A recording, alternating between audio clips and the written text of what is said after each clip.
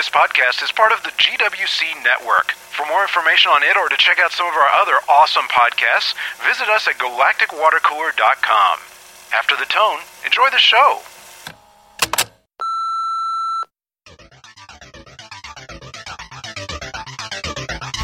This is FitSmart, podcast number 41, recorded January 13th, 2013. Welcome back, everyone. Welcome back. Hopefully everyone's having a good January so far. Absolutely. It's nice and cool down here now. So. I don't know about nice, but it's cool.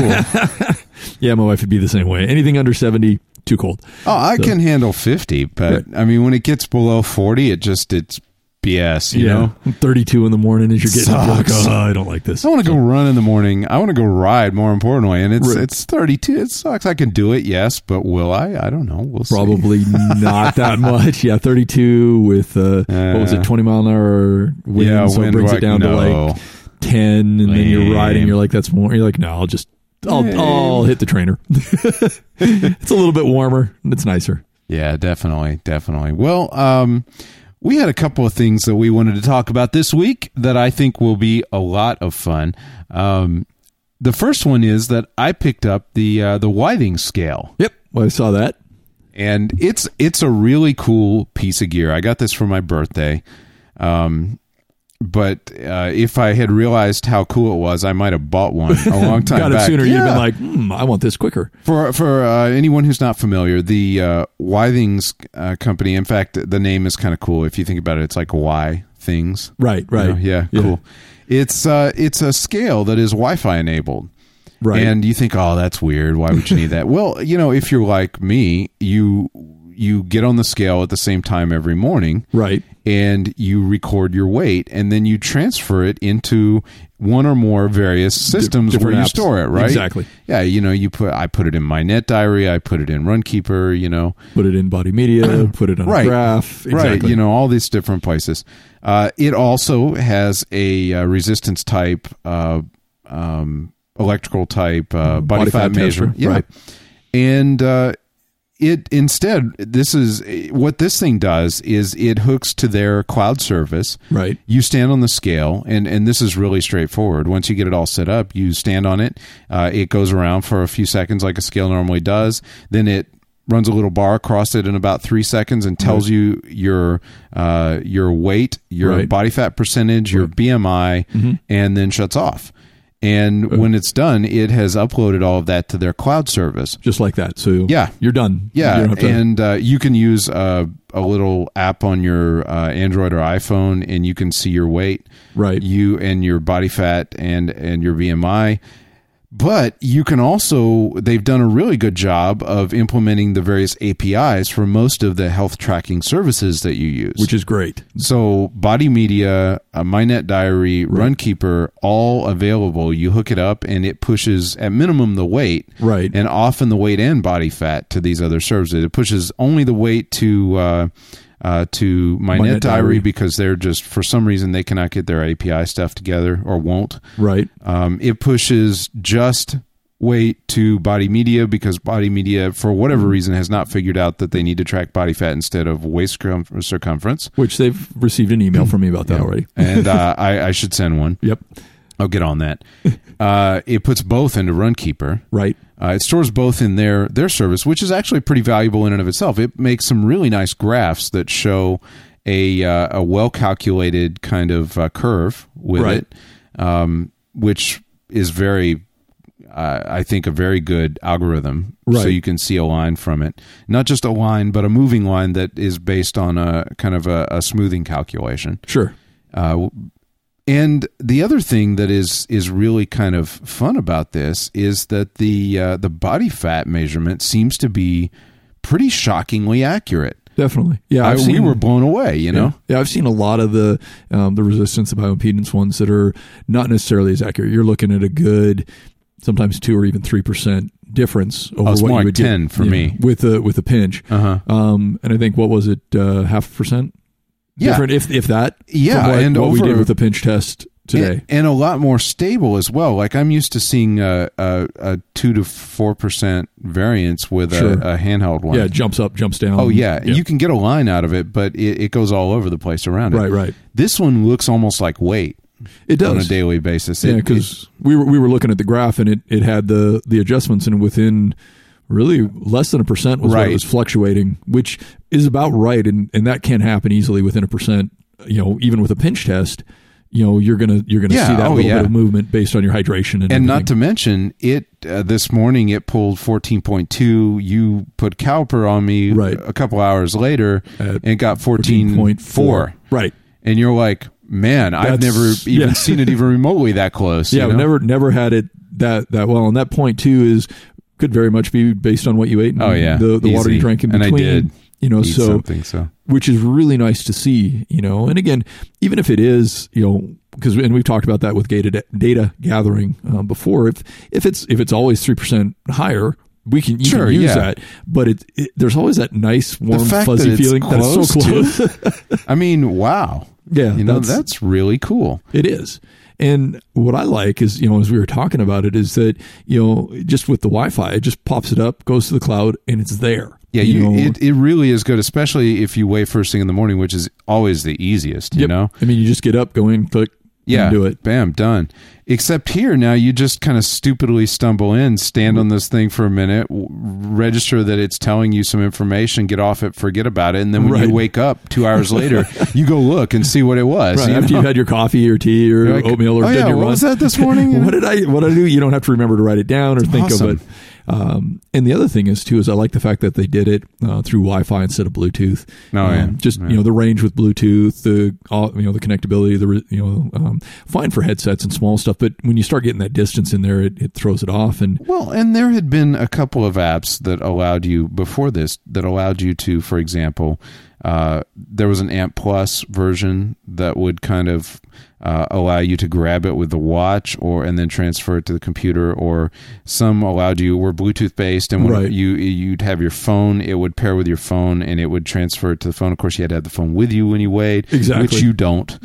I don't when I stumble out of bed in the morning. Yeah, in your underwear and stand on the. You're like, oh. Yeah, and you're like, where's my phone? No. Yeah, that's not going to happen. So, really good idea. Configuration was very simple. Right. I was truly surprised about that. It runs on 4 AAAs, which, I mean, no biggie. Yeah. Like you said, it's on for a minute at most, maybe 30 seconds a day. So absolutely. If 2 people are using it 2 minutes a day, those batteries will last a while. And so you open it up, and when you first get it, there's a USB port in the battery casing area, underneath the cover. Right. So there's a pretty picture that shows you how to plug it in. Right. And you plug it into the computer. I was on a Mac, so you grab a disk image file of the installer and just run it from there, since you're never going to run it again. Sure. And it finds it. It uses your computer to find the networks available. Very nice. You tell it the password, pick a network and tell it the password. It sends all that information to it. Right. You sign up for your account and bind your account to it, and it transfers that right into the scale. Perfect. And you're done.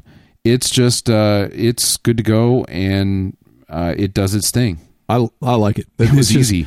I like the fact that it makes it, it's not only simple to set up, but then it becomes very simple to use. And and it's like stupid simple to get your capture. And I got pretty good about weight, but I was really lazy about body fat. Sure. I just, because it took, with the handheld one, it would take 3 or 4 tries. It took a couple minutes to do, and that's a long time in the morning when you're ready to get moving. It is, and if you're like me and you're a little bit stupid when you first get out of bed and thinking, I'm like, oh yeah, wait, no, male, not female. Okay, oh wait, things I know about myself, but in the morning I'm not thinking about. Walk up, step on the scale. It does all the work for me. It's awesome, like you say. And after I wake up an hour or two later, I can come back and look at it if I want. And I think we've talked about this a lot. It seems like the best way to weigh is often. Yes. And to record it so that you can see that movement and filter it out. And this is a really encouraging way to do it. Like it's painless. It's so easy to do. You're very likely to do it. Well, and the other thing is if you have a little bit of an aversion to the data, The nice thing is you don't even have to really look at it. You don't even have to look at it. You can step on it, let it record, and then you can look at it every 2 weeks, every month, whatever you want. Exactly, yeah. But it's all Take recorded. it into your trainer, whatever turns out. Yeah, whatever works. And so it's a nice way to do it. If you don't want to know, you don't have to. Just step on it and don't look. But the data's there. And so it'll give you that. And then you can go back and go, okay, I see the trend and it's going the way I want it to. And you can look at, okay, this is about the right speed. It can get rid of that aversion to having that data. And then you start, being like us and wanting more. It's like, more, give me more. It's about $160. You can get it on Amazon or a number of other places. But I think if you if you can do it, it's a really awesome way to make that tracking just stupidly simple. Right. And I'm really impressed with the data portability. They have they have 2 apps for the iPhone, and I think only one for the Android and the iPad. Okay. But they have 2 iPhone apps. One is just a basic one that shows you weight and body fat, kind of like the website does. Okay. The other one is the little one that I showed you before the podcast. Little butterfly one? Yeah, okay. Because their logo is a butterfly. And so there's this butterfly that has its 4 wings, and one's red and yellow and blue and green. Green, right. And each one represents a specific type of data. Like, if I remember correctly, yellow represents workouts, red is weight, blue is sleep. And green is heart rate, right? No, just heart. They do blood pressure. Oh, okay. Withings also makes a blood pressure unit unit that works very much in the same way. Yeah, as but I don't have one of those. But the little wings get bigger or smaller based on whether you're screwing up or doing right. And the little butterfly tells you things, like it kind of goes along with you and says things like, we're doing really well. Or, yeah, I like that. It was like, we are. So you've got a partner in this. We should really try to sleep more, Yeah, I saw that one in yours. You exercised 1,300 minutes in the last 7 days. Right. We can be proud of ourselves, It was kind of fun. Yeah. Nice little pat on the back. I thought I was going to hate it. I don't. I love it. It's actually really fun to play with, and it shows the graphs as well with the smoothing line, and you can overlay things like normal weight for in normal BMI range, so you can see the zone. If you're in a loss, you can kind of see where you're headed, right? And that's really cool. Yeah, it really seemed, and it was a very smooth app on the phone. Like shifting through it and going through it seemed like a really nice, pretty intuitive, easy to follow, pretty intuitive. So, which is always nice. Yeah, I'm a fan. And if you're like a Runkeeper person, this will now handle your weight with Runkeeper, and you don't have to either forget or. And one advantage that I didn't realize until down the road a little bit, it does pull body fat into Runkeeper as well. Runkeeper, if you pay for the Elite service, which I did a while back, not because I need it, but because you like the app. I use the crap out of it, and I'm like, they deserve it. Sure. And I can't remember. It's like nothing, though. It's a few bucks a year. But if you have that, they have some advanced reports which allow you to overlay a line graph and a bar graph. Right. And, for example, it's fun to do things like put that body fat on the line graph while you have your bar graph be, duration of exercise activities or things like that. Yeah, and it's really useful. Real easy to use, too, because, like you say, you've got the bar graph on one and the line graph, so you can see how they're moving together or not. Yeah. Exactly. And it's really it's surprisingly useful. So I'm a big fan. It sounds like it. I'm definitely looking forward to it, and seriously considering one for myself. Because again, I'm tracking all that and doing it in the morning and having to type it in. I'm like, if I don't have to type it down anymore, I'll be much happier with it. It's worth $160. Yeah, exactly. How many times do I do this? 365 days a year. Yep. I'm like, yeah, it's worth it. So, well, and I know we had a question on Twitter as well, talking about the finer points of lifting for strength or lifting for size. One of the biggest things to ask yourself when you're lifting for strength is, what kind of strength are you looking for? Are you looking for endurance strength? Are you looking for power strength? Or are you looking for just pure strength, like just lifting, being able to lift heavier, get stronger? Because each of those have a different type of lifting procedure that you're going to go for. As for lifting for size, again, there's definitely some variability going in there. probably one of the biggest things to remember when you're lifting for size. Strength somewhat too on the going for pure strength, but not as much. But definitely lifting for size is going to be the food aspect that goes with it as well. Because in order to lift for size, you need to make sure you're getting good solid hydration, but you're also getting enough food to allow the muscles to grow and be able to feed them. With size lifting, hypertrophy, you've definitely got to hit failure. You're typically going to be lifting in an 8 rep to 12 rep range. But again, that means on that 8th to 12 rep, you're failing. You're tearing the muscle down to a point that it actually hits failure. And then giving it enough rest, typically 90 seconds to 2 minutes, a little bit more if you need it, so that you're getting 90, 95% recovery, as much recovery on that muscle fiber as you can, so you can turn around and do it again.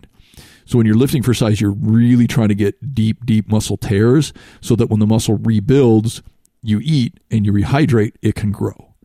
The cells within the muscle are predominantly water, which is one of the reasons why a lot of people recommend creatine. The creatine gets into the muscle, holds more water, allows the muscles to expand and allows the cells to expand. The other thing it does is it also gives you more creatine in the muscle. So when you go back to lift again, the creatine, phosphate, adenine triphosphate complex, where it changes from creatine to adenine triphosphate, gives you that explosive motion to really tear the muscles down. So you then get stronger, but are able to lift heavier. Now, when you're going and talking more for strength, that's what I say, we're going to have to look at what type of strength you want to look at. If you're thinking endurance strength, you're going to be lifting for endurance. Typically not going to failure, but more towards a fatigue. A fatigue factor being that you're feeling a burning in the muscles, it's getting harder to push the weight up, but you can still lift it. Going to have you rest less in there, typically more about 60 seconds, maybe 45, depending on the weight range that you're in, and then repeating that. And what should happen is typically that first set is going to feel a little bit lighter. The second, the third, every successive set is where it starts to build up. Because again, you're only resting a minute. It's endurance, right? Exactly. So you're only giving it 80, maybe 85% recovery. So you jump back into it. So whatever muscle fibers are left have to do that endurance build at that point. Power is oftentimes associated more so with sports, plyometrics, medicine ball drills, going a little bit faster, more explosive motion. So, for example, if you were doing squats, you wouldn't necessarily be you may or may not be using weight. You may just be doing a low squat to a squat jump and just exploding out of that squat, landing, and then controlling that right back down and then exploding again. Different development, really not going to see size build up from that, but what you will see is increase in speed. If you're doing sprinting, quick start, stop, quick start, stop. You're trying to get that initial explosive motion, that 1 to 2.5 seconds of just all the power you can possibly get to get the speed going as fast as possible. So if you're doing, say, playing softball, swinging a bat, you want that explosive motion on the swing. So you're going to start a little bit lighter. You're going to build up, and you'll be able to go a little bit heavier weight, which is why a lot of times you see baseball players warming up, they've got the weight on the bat. They're swinging. They're trying to get the muscles to get that power. They go to the lighter bat. They still have that explosiveness, and they can get the bat around quicker, which is what allows them to hit the home run, the longer ball at that point. And again, that's going to be very quick, very short motions. You can get a lot of cardio out of it, which is good too, because the heart rate typically goes up with a lot of power. Whenever we've used the medicine ball, done like standing cable flies and then the chest pass against the wall and exploding, really a different burn, a different feel. But again, you do hit fatigue when the muscles go to that point. They're still gonna have that same burn, typically not seeing failure. Now, if you're going for just pure strength, this is one. Hypertrophy you have to be careful with again, because you got to watch where the joints are going to get the strain. Pure strength, heavier, being able to lift heavier, deadlift more, squat more, doing some of what the power lifters do. If you're just going for that type of strength, again, need to be careful with the joints. Make sure you're ready for it. If you don't have the stability in the joints, definitely not something I'm going to recommend. Don't even want to go there. What you're looking at is oftentimes anywhere from as low as 1 to 3 reps up to 5 reps to failure. Wow. So, I mean, we're talking very, very heavy comparatively. Now, when I say very heavy, heavy for you. Yeah. If for one person, on a bench press, 90 pounds is heavy and that's what they can lift to failure at 1 to 5 reps, That's heavy for them. That's strength building for them. Now, for someone else, 225 might be in that range, 315, whatever range it is. So don't think you have to be lifting, put 225 or 315 on to get pure strength. We're talking strength for you. As you do this more, you will see more strength adding up at that point. With that type of lifting, spotter is very important. Cables are helpful because the weight's no longer over you. Dumbbells, if you have room, because if you don't have a spotter, dumbbells are good because you can keep them away from you. Typically, you can control the fall. You can control the fall if it's going to come down. Yeah. One danger of dumbbells, though, is again the instability of dumbbell that's built right into that. They can fall on you just as easily as controlling it away when you're going for that much of a strength. I made the mistake of listening to a Kevin Smith podcast one time when I was doing a decline dumbbell chest press. Right. And I had like a 65-pound dumbbell above me, and I started laughing, and that is not a good thing. That's not a good thing. We can laugh about it now because you're here and you're fine, but not a good thing. You'd be amazed. I'm like, I'm going to have to stop laughing or control this to the floor, and we're going to go for control this to the floor. And boom, we're down. Okay, not landing on me or anybody else around me. Turn the podcast off. Okay, we're going to finish this. Because again, amazingly, if you want to go for the heavier strength type of a lift, you'll be quite surprised how much you need to use your core. Even if you're supported on a decline bench, incline bench, flat bench, you're using your core a lot. Definitely any sort of squat or deadlift compound exercise.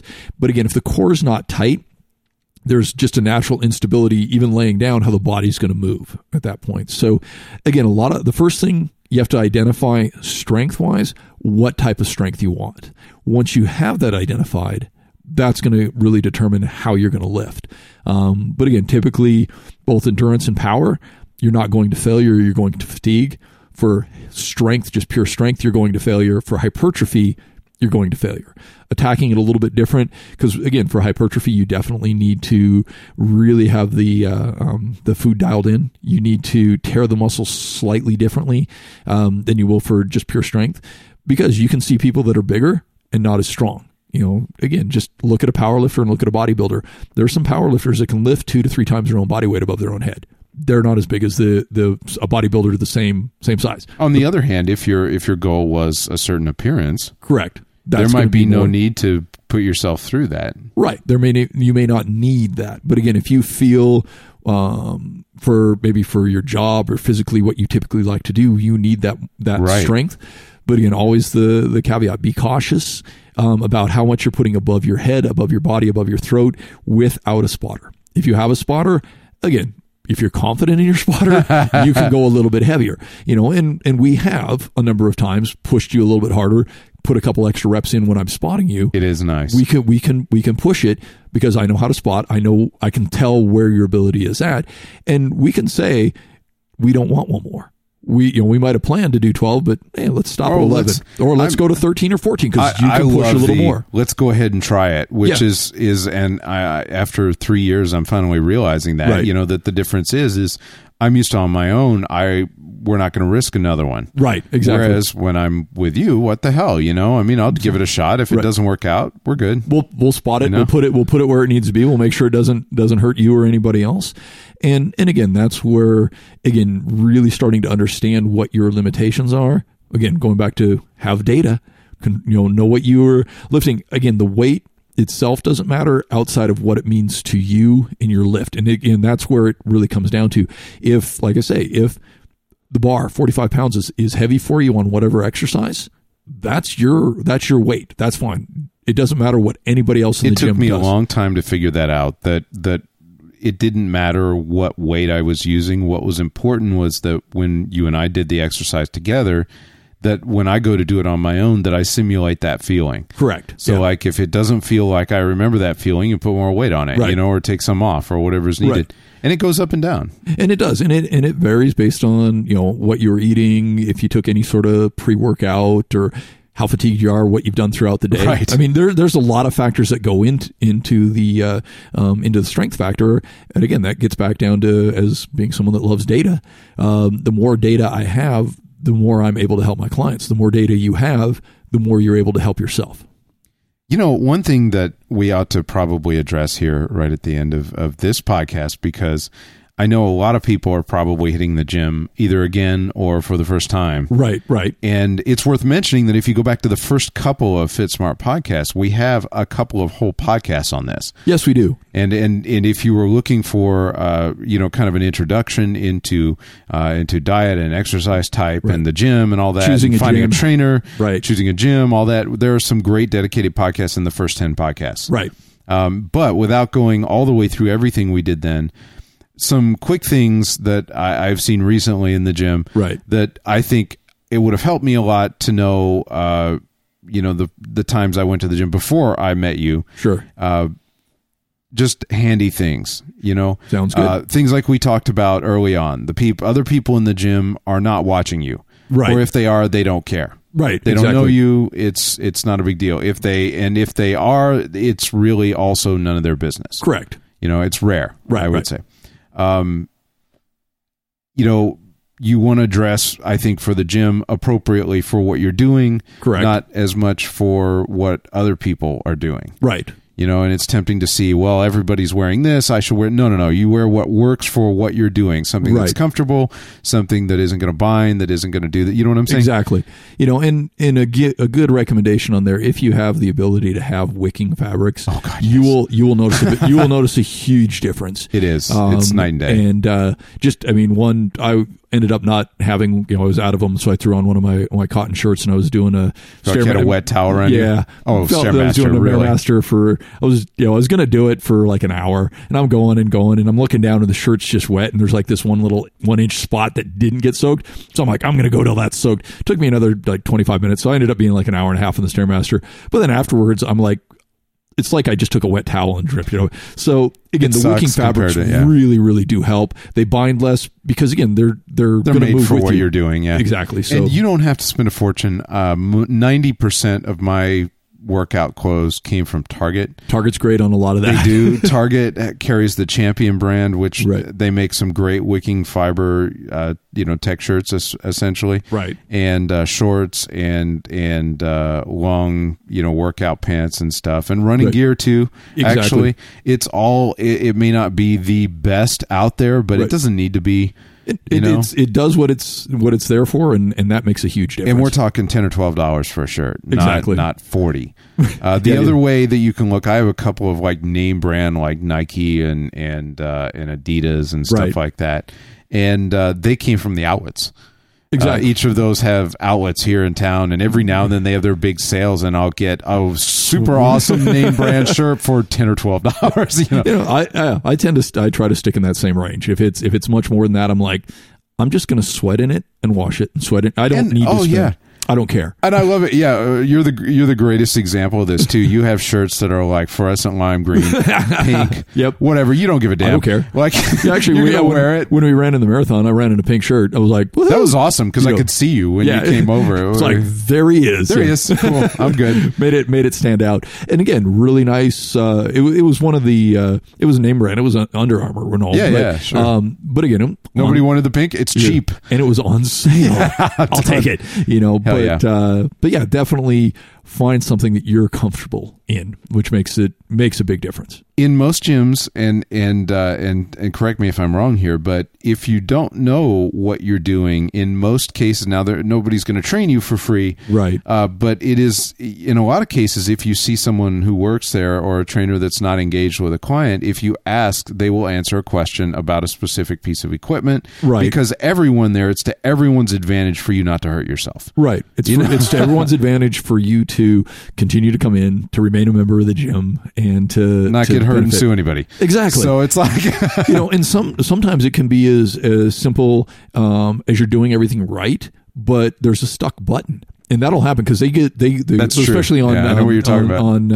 on some of the cardio equipment, they get used a lot. And something might, you figure it gets used by 20, 30 people a day, for hours and hours and hours. Sometimes a button will stick, so you're hitting everything right and it's not doing anything. How to get a cardio machine when they're all full. Ooh, yes. 90% of the time, at least one of the treadmills, because everybody whacks that stop button. The stop button gets stuck down. Yep. If you stick your fingernail under it and pry it up, it'll work fine. And you're like, I got it. It's mine. So the one that's empty, check it out. Try, give it a good shot. Give it a good try at that point. But as far as etiquette, it's quite reasonable to ask someone if you can work in. Right. If they say no, don't be pissed off. I mean, they may have something they're doing. They may tell you what it is. They may not. You know, it's their business. It's their machine. They're on it. And I can give a good example is when I'm, typically I have no problem even if I'm training someone. Because we're doing a certain amount of rest, and I'm like, and I will inform them, this is how much rest we're doing. If you can do it within that middle, you're more than welcome to work in. If I'm doing something with certain free weights like squats and everything like that, unless they're doing the same weight I'm doing, that's going to be a lot more difficult. Even if I'm doing heavier and doing a 2-minute rest, then it'll be more of, this is what I'm doing. If you want to do the same weight and you don't have to change anything, or if you pull a plate off or add a plate, it's easy or quick, know. Well, in the example being with the Smith machine, I was doing, what was I doing? I was doing bent over rows, and a gentleman asked how many more sets I had, and I'm like, I've got like 4 more. I just started. I asked him what he was going to do. He was going to do upright rows.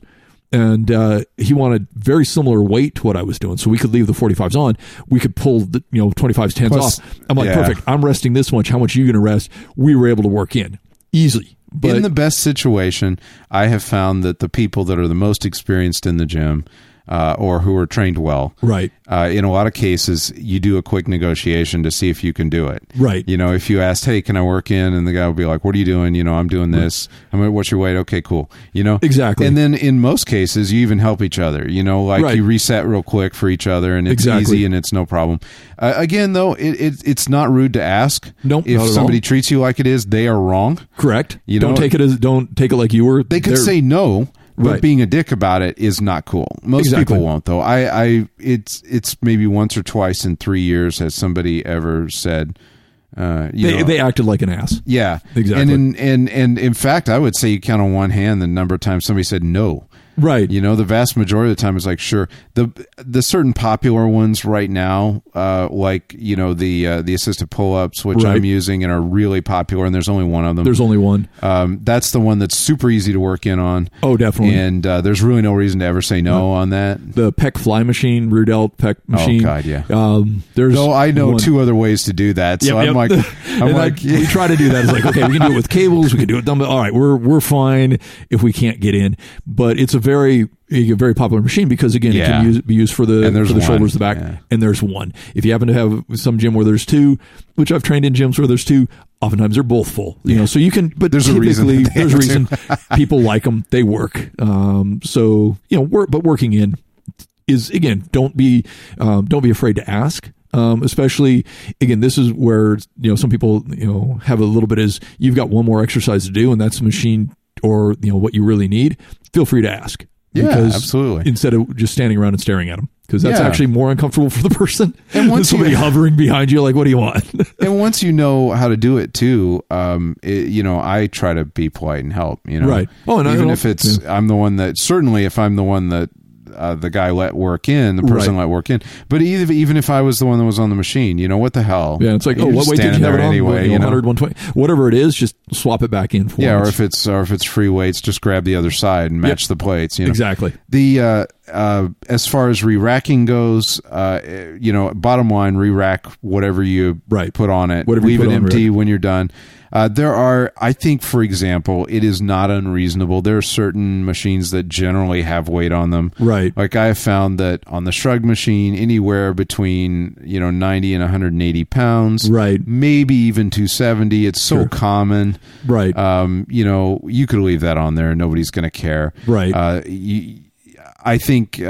The seated calf raise, 90 pounds, 45 pounds, 90, something not like that. Uncommon. You could leave that on there. The angled leg press, anywhere from 90 to 270. Simply, the one thing about the angled leg press, I would say though, is for someone our height, 6 foot, basically 6'1".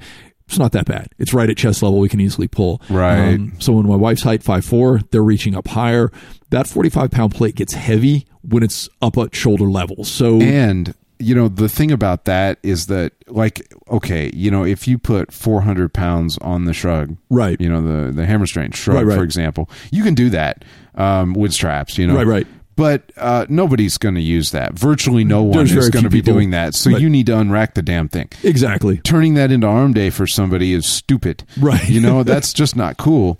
The weird one is that angled leg press, which we always like to call the Starbuck press from BSG when for that scene with her doing it. But doing what, 1,000 pounds or whatever? Yeah, I don't know, some stupidly large number. I'll have to look it up and count the plates. Yeah. It was a lot. Somebody did it because I tweeted about it one time jokingly, and somebody went back and watched. It was awesome. A GWC listener went back and watched and immediately hit me back with the number of it. Right. And so we joked for a long time as I was running up to it and finally caught the number. Right. But the trick is I've seen people put anywhere from 900 to 1,000 pounds on it. It's angled, Right. To 20, 40 pounds. Right. So I feel like if you don't leave that completely unracked, you're kind of being a dick. Right. Maybe 90 pounds on it. But even then, I mean, I feel like I should empty it because... Right. And here's the trick, is that the person that needs to run it low is the least able to unrack all that crap. Yeah, exactly. So it's just not cool. And I've seen people leave, I've seen them full. 700-800 pounds on it. That's not cool. No, definitely not. Anyway, other than that, I mean, the only other thing I would say is that gyms are notorious for theft. Yes. So the best answer is to just have everything in your sight. Yeah. Get a small bag. You do not need a locker bag for the gym. If you do, you're going to have to leave it in a locker, and it might get stolen. So small bag, small as you can possibly get, and carry what you need to carry in it. But do also realize that some gyms do enforce the no bags on the floor policy, right? Because they don't want you to steal stuff. They don't want you throwing dumbbells and kettlebells in the bag and walking out. Also, though, they don't want you people tripping over it. Yeah. And if you do happen to carry your bag with you, keep it close. Keep it out of the aisles. Don't just drop it in the middle of the aisle and then start up on a machine. The other thing that I'll throw in there too is gyms are also notorious for people catching colds because there's so many people in there sweating and coming in and also look around. A lot of gyms, and I would say probably nowadays almost all of them are going to have like a sanitized solution with a paper towel. Not only wipe it down after you're done, which is just common decency, so someone else doesn't step up on your sweat, but oftentimes, especially during flu season and depending on the area, if it's going around, wipe it down before. Yeah. I mean, that's just good sense for yourself because you don't necessarily know what the person did before you, or if they had a cold or whatever it may be. And if you have a cold, stay home. Yeah, I mean, you don't need to pass that on to everybody else. We don't want it, but that's just kind of a good call out to make sure that you're not only cleaning it up for the next person, which is just polite, but cleaning it up for yourself as well. So the next time you get on there, and gyms are really nice in that when people see other people doing that, they're like, oh yeah, I should do that too. It's people, they see you re-racking, other people start re-racking. It's actually kind of nice. So. Yeah. Did we miss anything? Bring a towel, bring water. Bring water. No kidding. Carry it with you. No if you small can. bottle of water. Bring a large bottle of water. Because it doesn't go bad. You can always drink it later in the day. Yeah. I like to carry a liter with me. Yep. And you go through it. I do. Yeah. At least 1 liter. Yeah. Yep. Sometimes 2. And depending on what the exercise is. Absolutely. So, if you're new to the gym and you're going in, welcome. That's awesome. Excellent. If you're getting back, that's awesome too. So have a good time. That's the biggest thing. Enjoy. I think that's it. Anything wrapping up? No, I think we're good. Awesome. Well, we'll see you next week.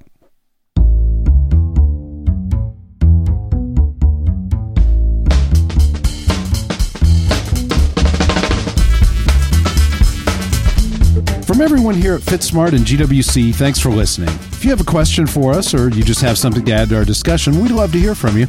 You can give us a call at 214-296-9229. Just follow the instructions there to leave us a voicemail for inclusion in a future podcast.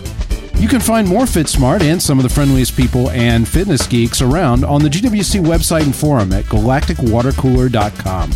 Don't miss the Wolverines Fitness Forum, and don't forget, financial support from listeners like you keeps FitSmart and all GWC podcasts on the net each week. To find out how to donate, visit galacticwatercooler.com/donate. We do our best to provide you accurate and valuable information on the FitSmart podcast, but to make personal fitness decisions, you need information tailored specifically to your unique health and life situation. So talk to your doctor or other health professionals before changing your eating or activity. Finally, the opinions expressed here are solely those of the hosts and do not represent those of the podcast network or the host's employers.